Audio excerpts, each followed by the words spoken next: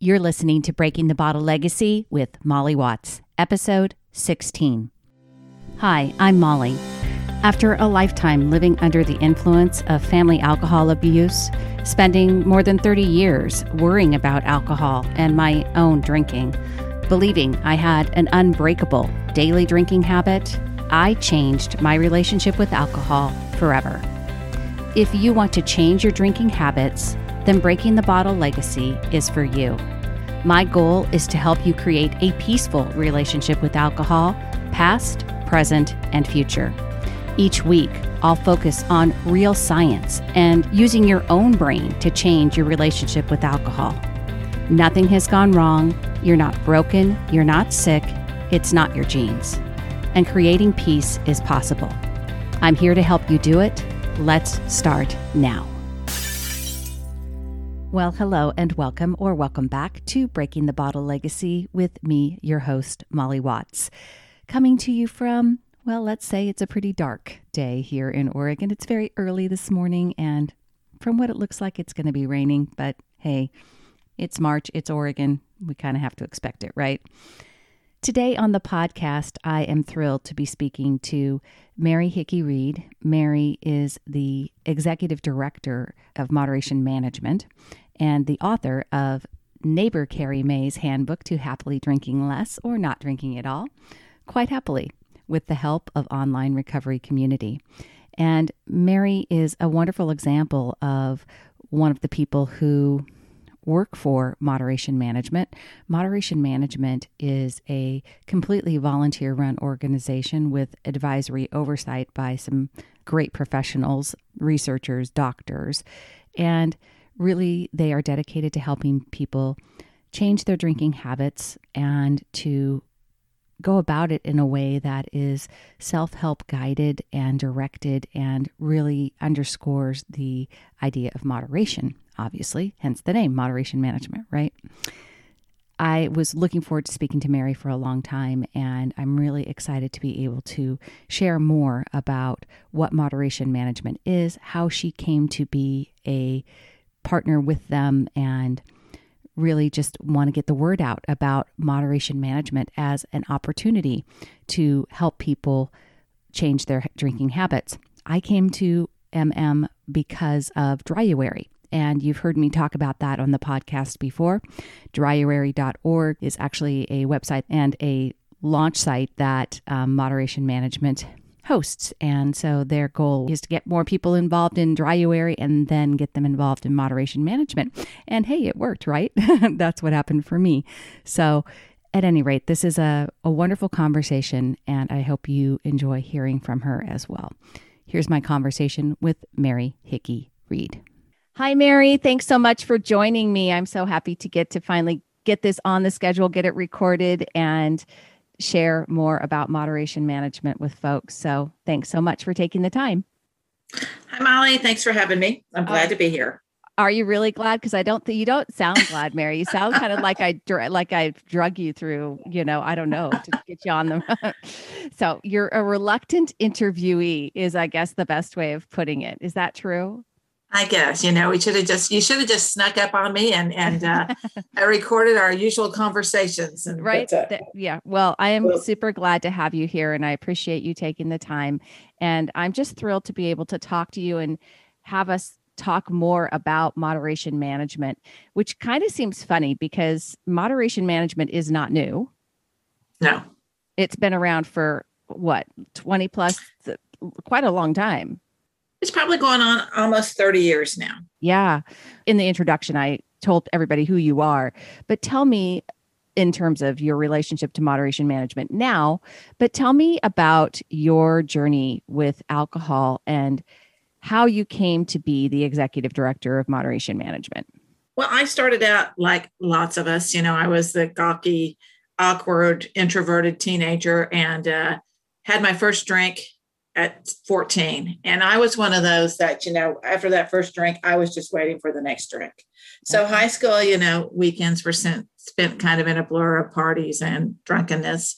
Got married early, kind of straightened up, only drank on weekends occasionally, but always drank heavily on those weekends. And so by my late 20s or early 30s, I knew I had a drinking problem. And about that time, you started seeing, I remember seeing Audrey, who was the founder of Moderation Management, on the talk shows. And she was talking about this new program called Moderation Management, where you didn't have to quit drinking completely. And I thought, wow, that's the thing for me, because I didn't want to quit. Didn't think I could quit with my the people that surrounded me. So I went out, and I lived in a small town in Kansas, and I went out and ordered her book at the library and got it and read it. And the problem was, at that time, the internet wasn't really up and going yet. Yeah. And so we didn't have online support. I was in a small town in Kansas. There were no face-to-face meetings. So shelved that book for about 20 more years till I was 47. And my drinking problem had grown to where I was basically drinking around the clock all day, every day. I had kind of retired in my mid-30s to go live on a sailboat. There was no structure in my life. We were getting up and drinking in the mornings and drinking during the day. And I was starting to feel the physical effects with waking up every night with palpitations, getting up to drink to stop those palpitations. So I thought, I've got to do something about it now. So I jumped on online, and I jumped on one of the popular 12-step programs. At that time, I knew my biggest obstacle, I knew I probably needed to quit, but my biggest obstacle was going to meetings. I wasn't in a place physically or emotionally where I could get to meetings, and I still hate meetings. So I joined on this group, and the first thing I said, here's my problem, here's what I'm doing. And they said, you have to attend a meeting. And I clicked out of there, and I clicked on another abstinence-based group, Smart Recovery. They had a lot of great worksheets and a lot of great support, but still I wasn't ready for abstinence. So I clicked on, I thought, well, I wonder if Moderation Management is online now. And I clicked on there, and I was home. Nobody told me you have to do this first, you have to do this first, and then you need to do this. They just said, we're glad you're here. So that's where I've been for almost 12 years now, I think. Wow. So, but I know from speaking with you, eventually you did enter a period of abstinence. So you Right. did that through Moderation Management. I did. And one thing that kept me from joining Moderation Management for quite a while was the 30-day abstinence period that they recommend. Right. At the time, I didn't know much about MM. I thought somebody was going to come knock on my door and make sure I wasn't drinking. But I finally joined, but I just knew I couldn't do 30 days without drinking. So I finally decided to join with the intention of never doing a 30. Right. I was going to just kind of go under the wire. If nobody asked me, I wasn't going to tell them. I was there about a month, and by then I probably had gotten a few abstinent days in. And it's amazing how things change in a month. And someone asked me to buddy up with them on a 30, and I thought, oh crap! But I did it, and I didn't make it. I made it to past 20 days, though, which was amazing. So I didn't make it, and I thought, well, I'm ready to moderate again. So I went out for about 10 days or 2 weeks and tried moderation, and then went right back to my old drinking habits.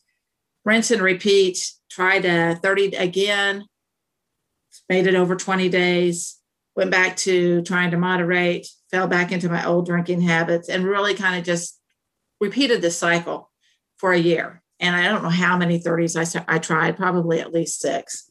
But at the end of the year, I'd kept a calendar that said M for moderation on the days that I moderated, D for drunk on the days I didn't moderate, and A for the days I abstained. So I counted up all those days. I was feeling like a total failure. I couldn't get the 30 in. I couldn't moderate. I counted up the days, and I found out that I had actually been abstinent over 66% of the year. Wow. It was, I know, because all you focused on was all I was focusing on was all my failures. That's why I really recommend that people keep track, even if it's just as simple as writing down, like I did on a calendar. So at that point, I actually joined Women for Sobriety, and someone said, I still had no plan to abstinent. And somebody said to me, I am so tired of hearing about your day ones. And it kind of made me mad. And I thought, you know what, I'm just going to abstain for the foreseeable future. And I did. I chose abstinence at that point. I made it about 60 some days, and I drank again. But when I took that first drink, I knew I was going to go back to abstinence. And so I did. And I remained, I never said forever. I never said I was going to drink again, but I wasn't going to say I was never going to drink again. Right. So that lasted for about 7.5 years. And then we started doing what we call the moderation months at MM, and they turned into the Kickstart program that we have now. And I was teaching these people tools and everything. And I'd been a member of MM the whole time. And I stayed active in the moderate community along with the MM Absters, which is our abstinence-based community. And at that time, people have asked me, said, why did you decide then? And I guess it's because I finally felt like maybe I could do it. Mm-hmm. So that was about 1.5 years ago. And I decided to explore moderation again. But in the meantime, I had become involved in MM's administration. And if anything shows that MM is supportive of whatever your choices are, they chose me or they asked me to become the executive director when I was abstaining and had been abstaining for quite a while. Yeah.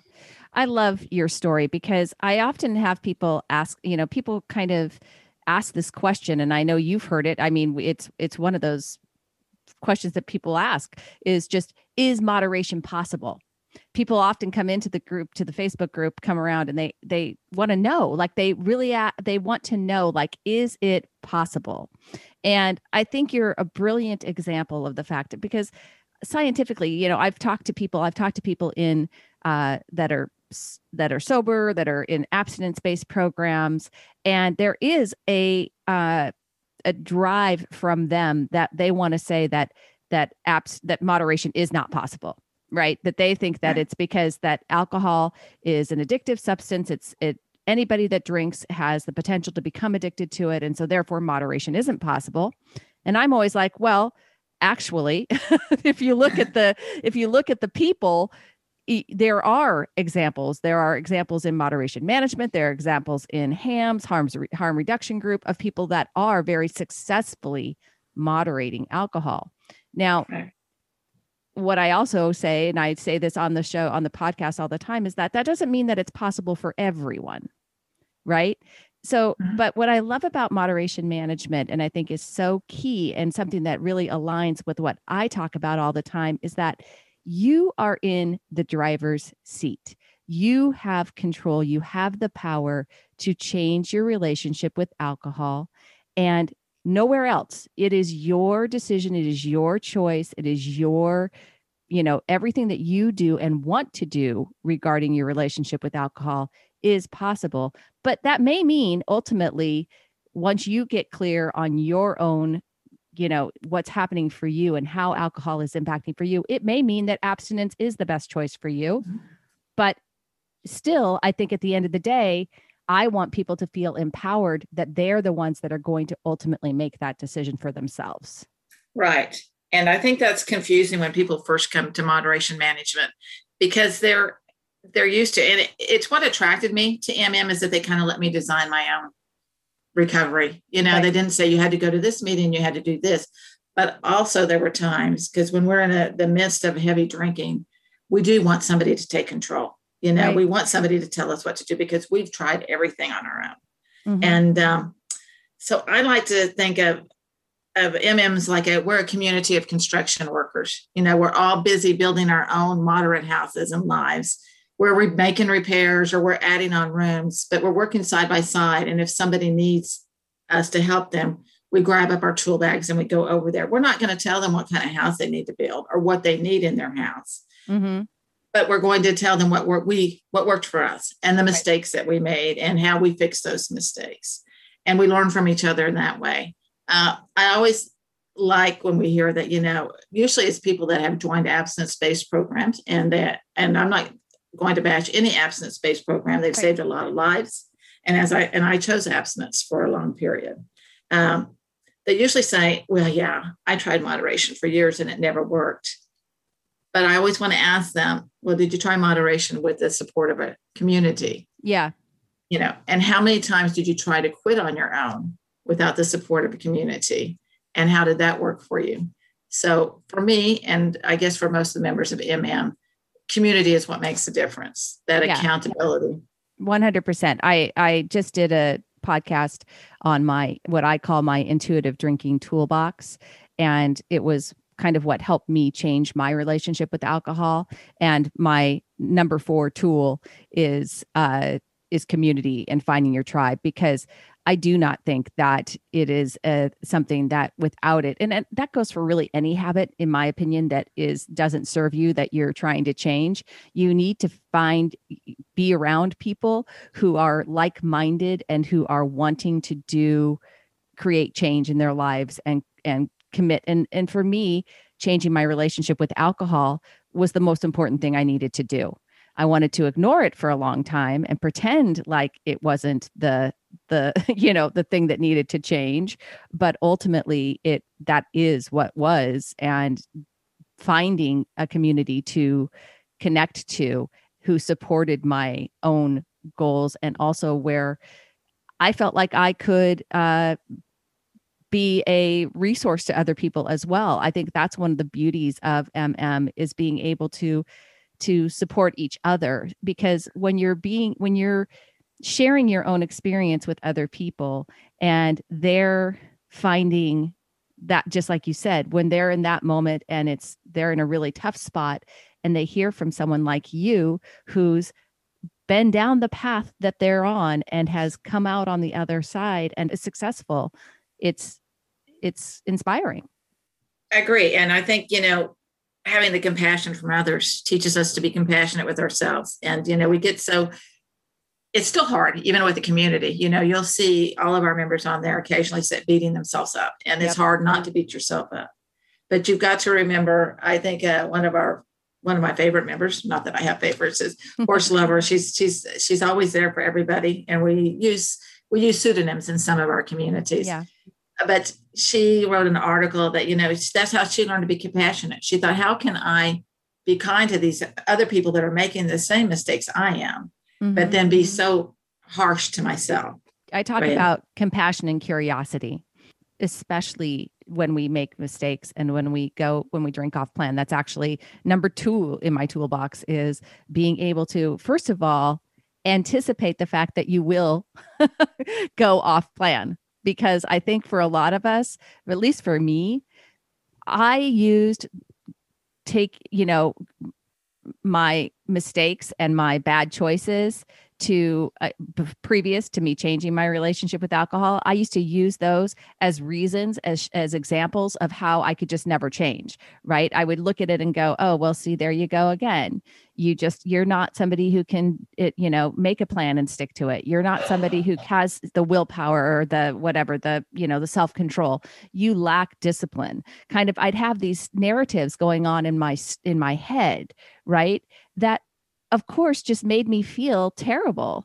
And when you feel terrible, all you want to do is get away from feeling terrible. And if you are someone that has used alcohol to buffer away your emotions, like that's what I did, that's what I would do. I felt terrible, so I'd want to drink. Then I'd feel terrible because I drank, and then I'd want to drink because I felt terrible. It's a never-ending circle unless you decide to understand ahead of time that you're going to make mistakes. And when you make mistakes, that you're going to be compassionate and curious with yourself. You're going to take it not as a reason to stop trying, but as just a lesson to be learned.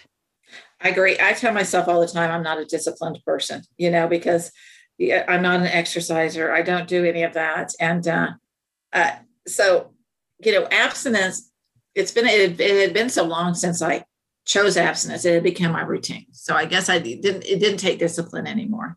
So then when I went back to moderation, it's like, can I do this? Because I'm not a disciplined person.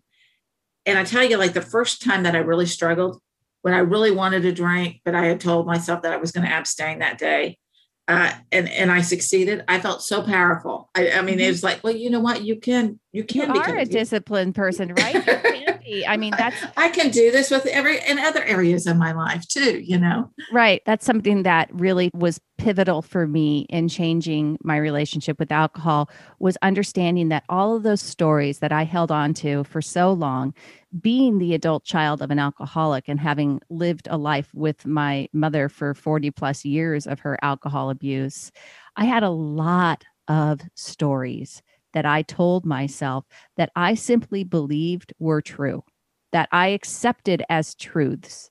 They weren't true. They were just thoughts that I had. And it was that ability and understanding that the way I thought about things created how I felt about things, which led me to the actions that I was taking. And the only way that I could change my future was to think about something else, was to think differently so that I would feel differently, so that I would take better actions. And really, it's, that future focus. We don't know. We can't change our past. We can't do anything about it. The only way the past exists now is in what we think about it, right? So I can tell myself horrible stories, or I can choose stories that help me and thoughts that help me feel better, that make me want to take better actions moving forward and to become someone who is disciplined, or who is, who can moderate successfully, who doesn't use, and it's, for me, this was really my intention. Like I said, I wanted to find peace, because alcohol had been such a a cause of so much unrest in my life, from my relationship with my mother to then my own dysfunctional daily drinking habit. I wasn't I've never been a big binge drinker. Never used alcohol in massive ways, but used it consistently and regularly and in a very unhealthy way on a daily basis for 30 plus years, and I like you, I never believed that I could take that I would ever get to a point where could be 30 days abstinent. Like, I mean, that thought to me was just crazy. And Dryuary this year was my first full 30 days in the last 30 plus years, since I was pregnant. Not 30, 20, I guess, because I was pregnant sometime along back there. So, I did manage abstinence periods when I was pregnant. But other than that, no. So I digress. So let's talk a little bit about the fundamentals of moderation. So moderation management specifically. So everybody understands it's a lay-led program. It's all volunteers. It's people that are, nobody's giving you, prescribing, just like you said, telling you what to do. But there are some steps that moderation management prescribes or says or suggests, right? Recommendations.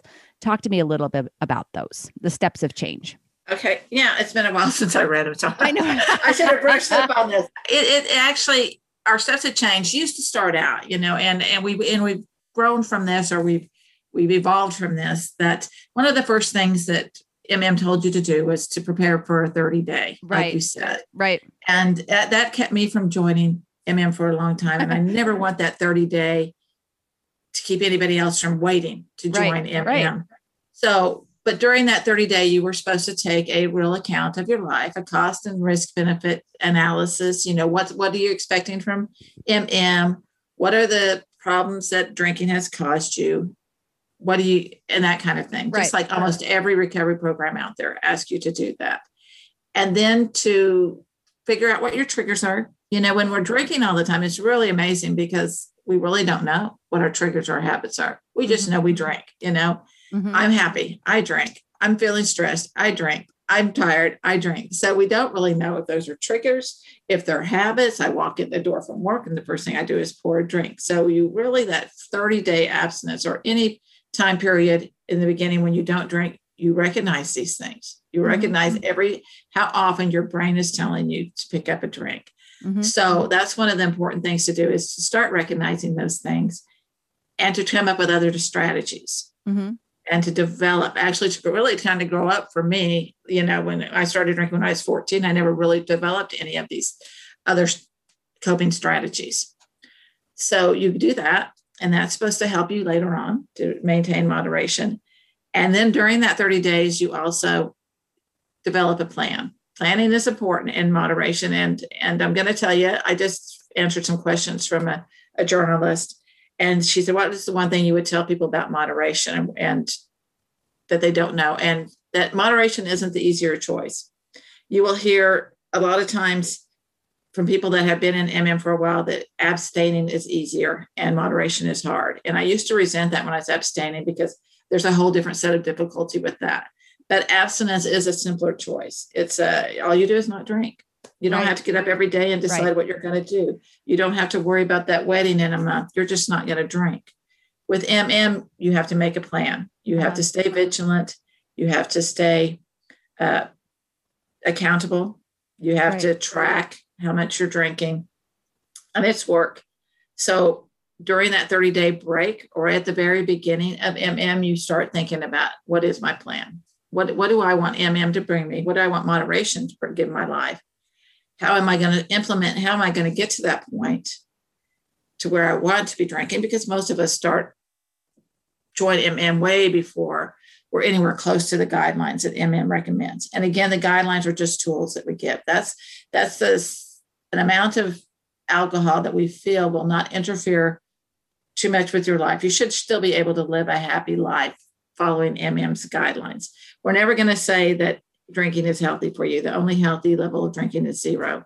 But the guidelines kind of give you a baseline, and everybody's different with that. But, so basically you come up with your plan, and you get to know what moderation looks like by watching the other people in the community. So I want to come back to something you said. So you said, used to resent that people said that abstinence was harder than moderation, or the other way around, either way. And something you said is abstinence is simpler, right? The challenging part of either one of those equations, right? It is simpler to abstain because you're not having to think about anything. It's just not, there is no decision fatigue. And that is one of the situations I talk about in my ebook, Alcohol Truths, How Much is Safe, is that if you're battling decision fatigue and you're making poor choices about alcohol, then abstinence is going to be a better choice because you're not, you're taking the decisions out of the equation.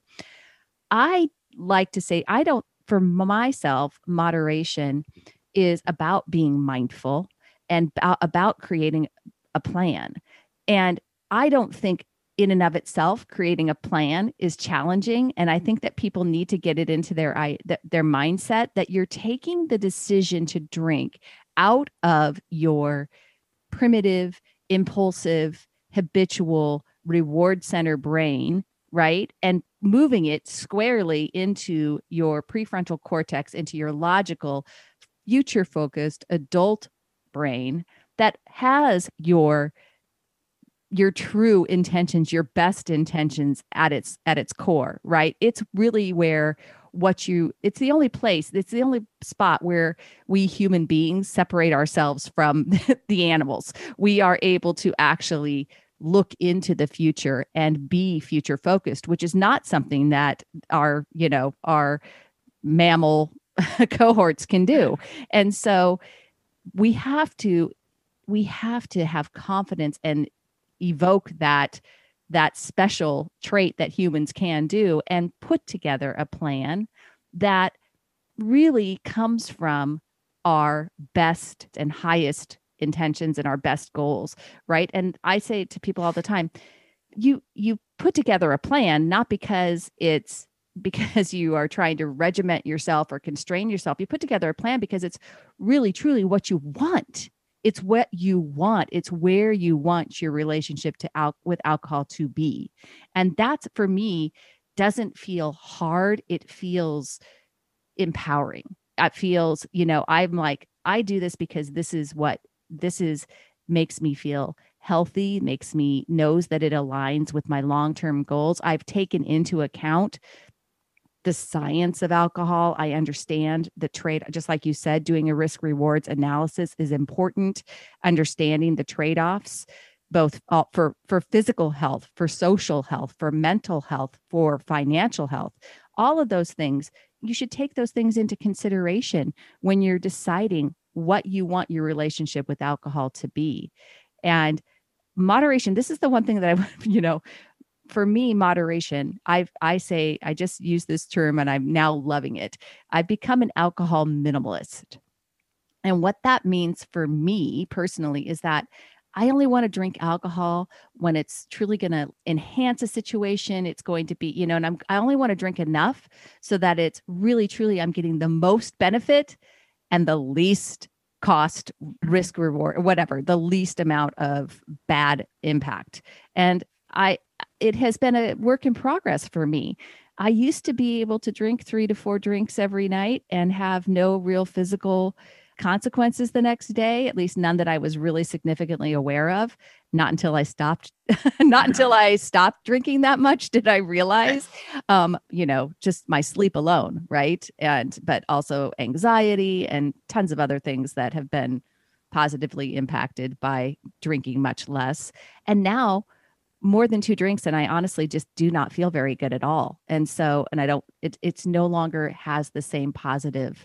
I don't see a benefit for it.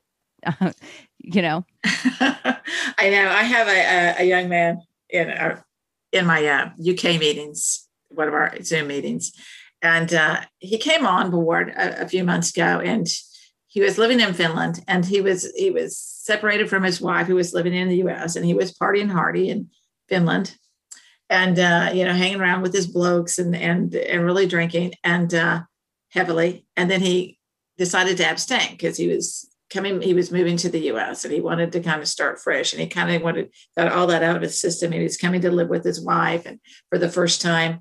So he abstained for, I think, a month or two. And now he's back to moderate drinking, and he's doing very well. But he's like, I'm not feeling anything, and you can almost hear the disappointment in his voice. And I think that's one thing that people that don't know about moderation have a hard time grasping. They think they're still going to get everything that drinking excessively gave them, but they're just not going to have the problems. But you don't get that. Well, like no, you said, you can have 2 drinks. If you're truly moderating, if you're really wanting, but what I love about it is that it's honestly where I want to be now. Right. I don't have the same, and that's what I never really anticipated. Actually, didn't anticipate. I didn't believe that there would ever come a day when I wouldn't desire to drink, when I wouldn't desire alcohol. I thought that I would be, gritting my teeth, white knuckling it through 30 days of abstinence, or any day that I was alcohol free. I imagined it to be just, torture, basically. Right. And that I never anticipated that it was possible to be on the other side of that. Right. And like you, this man, he's enjoying his life. Yeah. He's saying, yeah, I'm kind of disappointed that I'm not feeling, after 2 months of abstinence, I'm not feeling any effects from alcohol, but he doesn't want to change that either. And, and it is a evolution, I guess, or a surprise when we actually find our members, and you won't believe this when you first join MM, that they start looking forward to their abstinent days. Yeah. And it's true. And I love that. I'm so excited to share this with the listeners because moderation management so clearly aligns with everything that I talk about in developing this peaceful relationship with alcohol. The plan, the reviewing your plan, knowing your triggers, being able to set yourself up for success, all of those kind of things are so important to me in what has been my journey for somebody that's just considering changing their relationship with alcohol. If they are coming to moderation, tell me how the best ways for them to get involved with moderation management. I think the best thing to do is to go to our website, look over the resources, moderation.org, how to get started, and then go check out our communities and find one that works for you. As you and I have spoken, communities were what made the difference for both of us, or for me anyway. And for me too. You to somewhat level. And that's where you're going to learn the most, is in our community. And then you're going to be encouraged not to look at the big picture. Don't look at those guidelines and say, I'm going to be there in a week, but to find a step that's going to be successful for you. That's what I push more than anything. We hear people that say, oh, okay, I'm going to jump on that 30, or I'm going to do my first abstinence day in 30 years after I've been drinking nightly at 5 to 6 drinks a night or more, and I'm going to go abstain. Well, that may be too big a step for you. So choose a step that you feel you'll succeed at, because we've all tried all these big steps that haven't worked for us, and we're in a place of defeat, and we need to build on a place of success. So even if that's just reducing by half a drink a night, it's a start. For me, for sustainable change, it took me 2 years to get from where I was to where I am.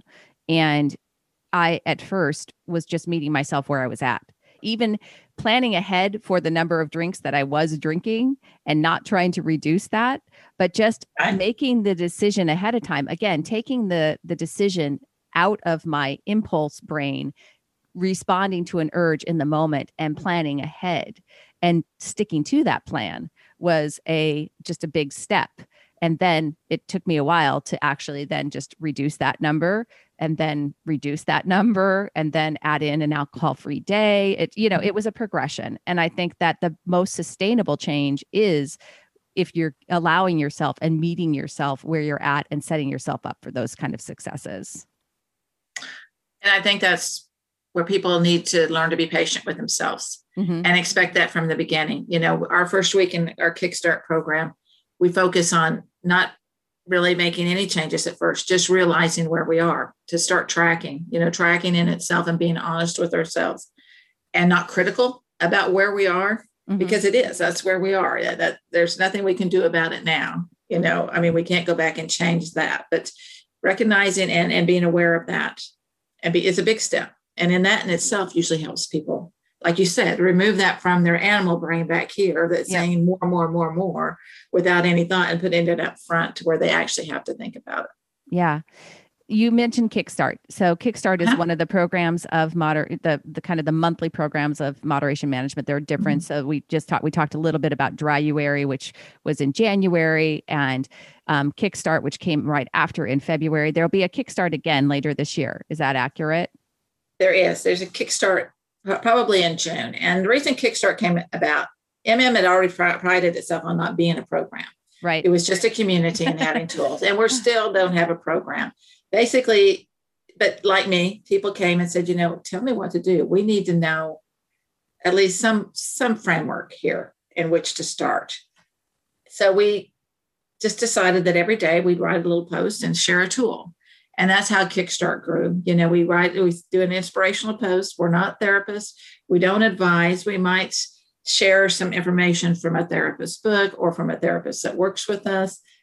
But we share an inspirational post or an observation that one of us has learned along the way, a tool and a task for that day, and then a NA or low alcohol content beverage. So that goes on every day for about a month. We form our own Facebook group just to kind of give a closer knit group than if people join our Facebook group on right now, it's 2,000 people, and that seems like too many people. So usually there's about 80 people on our Facebook group for Kickstart. So it's a little smaller start, and not that many people are actually posting. We get a lot of lurkers. Still, the majority are lurkers, and we have our own meetings. So they feel a little safer to begin with. Yeah. Awesome. Well, we will definitely link all that. And everybody should know that when you go to moderation.org, there's literally a place that says start here. And so it gives you kind of a list of all the different resources we've talked about, mentioned the steps of change. It's also going to give you links to all of the different groups at Moderation Management, because Moderation Management does not just count on the Facebook tool, the Facebook private group, though the Facebook private group is awesome. There's also a forum and listserv too, right? So there's really like so many different ways to be involved. Yeah, and the difference between the forum and the listserv is that when we started out, we were like AA, and we were really big into anonymity. And protect, and that's important, and it's still important for a lot of people. Truly. Our social media is a risk, and we can only be so private, and we can only protect our members so much on Facebook. We haven't had any problems with the Facebook group, and we all rely on each other to guard each other, and that's worked very well. But there are still people that worry, and they don't want anybody to know their real names or how to contact them in the real world. And so our communities, such as our forum and our listserv, allow them to do that. You communicate with a pseudonym, a username, and nobody has any access to any of your personal information. Yeah. So if you're more comfortable in those communities, they're there for you. Also, I always encourage everybody to join the forum, because it's like an old message board, and there's lots of discussions and information there, and they're all organized in threads. Yeah. So you can get in there and you can read where it's hard to, find Roll information. On Facebook. Yeah. Yeah. And there's also meetings every week. So let's talk about those. There's different groups and different meetings. There is. And most of our meetings follow the same format. And now all of them are on Zoom because we're not having face-to-face meetings. And Right. because of COVID, actually, our Zoom meetings have boomed and everybody loves them because they can go to more than one meeting a week. Whereas if you were in Denver, you only had one meeting on Tuesday. That's the only Right. meeting you had. So now anybody can drop in on a meeting any day of the week if they feel the need. So most of them are the same. We do have some that are particular. We have our women's meetings. Our New York City women's meeting has been going on a long time. Started out as a face-to-face meeting in New York. It's on Wednesday nights, but now since it's on Zoom, anybody can join. We have our other women's meeting on Thursday night. We have there's a 20-somethings meeting every other Thursday. I think it's 2 Thursdays for the younger crowd. So we're really glad. I think that's one thing that does. I think that's one fault of the abstinence-based recovery program is that when our society was focused as the only solution for so long, it delayed people reaching out for help. So we're glad to see that we're having younger people coming. So we have a 20-something meeting. That's awesome. We have a men's meeting on Saturday. We have a new meeting that I'll be helping to lead, which is we're calling it Moderation Curious, because this is for people that have abstained for a long period of over a year and are now returning to explore moderation. We feel like there's a unique need there. We have a whole different set of guilt about coming back to drinking when we should have been happy in our abstinence life. But and we have we're a little bit trepidatious. So those are our meetings, and then we have our regular general meetings throughout the week. Yeah, just a lot of resources, lots and lots of resources, folks. And of course, I will link all of that in my show notes. So you'll be able to find not only the moderation.org website page, but the Facebook group. And I'm not going to probably list all the meetings, but those are on the website as well. So, well, Mary, I could talk to you forever about this. This is such a great, I just love the organization. So happy to have been able to meet you, talk to you, get involved more with it, and to share the message and to spread the word about it, because really this is a time right now coming out of COVID. So many people found themselves drinking more than they wanted to in a very stressful time. And so there's never been a more important time to help people get in control and to feel like they really do have the power to change their relationship with alcohol, make it what they want it to be, whether that ends up being abstinence, moderation, one of the two, right? And hopefully, no matter what, they will come and explore moderation.org. Check us out. Come be a part of any of those groups. You'll find amazing support, welcoming people who really want to share their journeys with you and support you along the way. I want to mention one other group, and that's our Absters group. Yeah. Many of our members they'll be introduced to abstinence through moderation management, and to the point that they actually become more comfortable choosing to abstain, either for the foreseeable future or for even, some do it for 6 months, some do it for a month. Some say, well, what we used to call permanent abstinence. They're choosing forever. And we do have a group, a subgroup of members that have made that choice. And again, you don't have to choose forever to become a member of our Absters group. We have a listserv, and they now do have a Facebook group also. So, and you're welcome to actually go and explore other abstinence-based groups. Absters has members that are in AA, Women for Sobriety, SMART, other things that are out there. We encourage people to get out. We're not exclusive. Yeah. Find all the groups, join all the groups, get all the information that you need, and bring it back to us. Right. Exactly. Right. Well, that is awesome. And definitely, I hope people will come. I hope they will check us out. And I just appreciate you taking the time. Well, thank you. It wasn't as painful as I thought. I told you, see? I know. Once you get me talking about it, you can't shut me out. So thanks, Mary. Thank you for listening to Breaking the Bottle Legacy. This podcast is dedicated to helping you change your drinking habits and to create a peaceful relationship with alcohol. Take something that you learned in today's episode and apply it to your life this week. Transformation is possible. You have the power to change your relationship with alcohol now. For more information, please visit me at www.mollywatts.com.